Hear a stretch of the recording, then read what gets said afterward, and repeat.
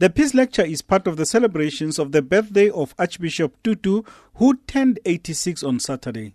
Speaking on the topic civil war or civil peace, Gounden outlined some of the danger signs that point to a strong possibility of a civil war. He said the current political killings in the country bear the hallmarks of the low-intensity civil war of the 1980s and early 90s. What has possessed us as a nation that power, patronage and greed can drive us to kill each other? How did our dream of a vibrant democracy, of healthy political competition, turn to political intolerance? Intolerance that denies the children their fathers and mothers. He said another factor that could lead to civil war and instability is failure to address the vast inequalities in the country.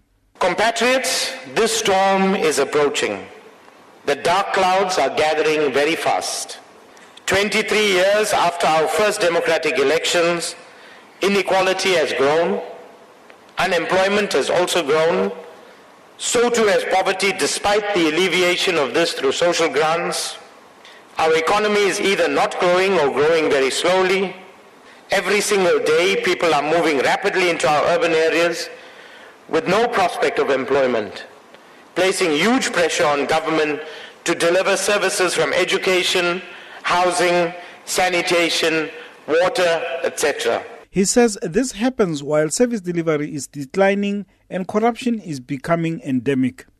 At the same time, he says, race relations are deteriorating and ethnicity is rearing its ugly head and political competition has turned into political intolerance. Our fault lines are many, and there are many among us who recklessly, intentionally or selfishly plant these seeds for their narrow interests. They go on to nurture them and water them with their hateful rhetoric, oblivious to the fact, or irresponsibly alive to the fact, that setting a match to this cocktail of fault lines will unleash a war that nobody will be able to stop. Gounden says there is no doubt that most of the problems have their roots in the past policies of apartheid.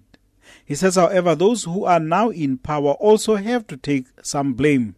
Those who conveniently seek to deny the impact and effect of decades of discriminatory policies under apartheid on today's crisis, those do themselves and our nation a great disservice.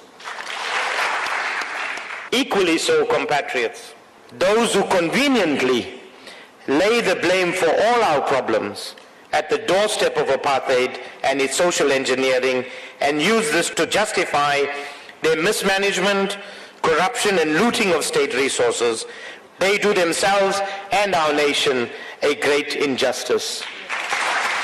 He also raised concerns about the weaknesses in the country's political establishment. He cautioned that political infighting and factional battles take the focus away from serving the people.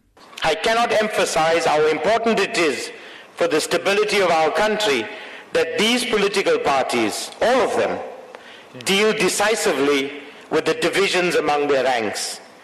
They need to urgently find each other, compromise and heal their divisions.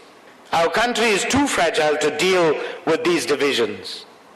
They must turn the boardrooms of cabinet and parliament into war rooms against poverty, unemployment and inequality. He said to avoid the storm, South Africans need to come together in a social compact and that for this compact to work, there needs to be astute and far-sighted leadership in all spheres of society. I am Joseph Musia in Cape Town.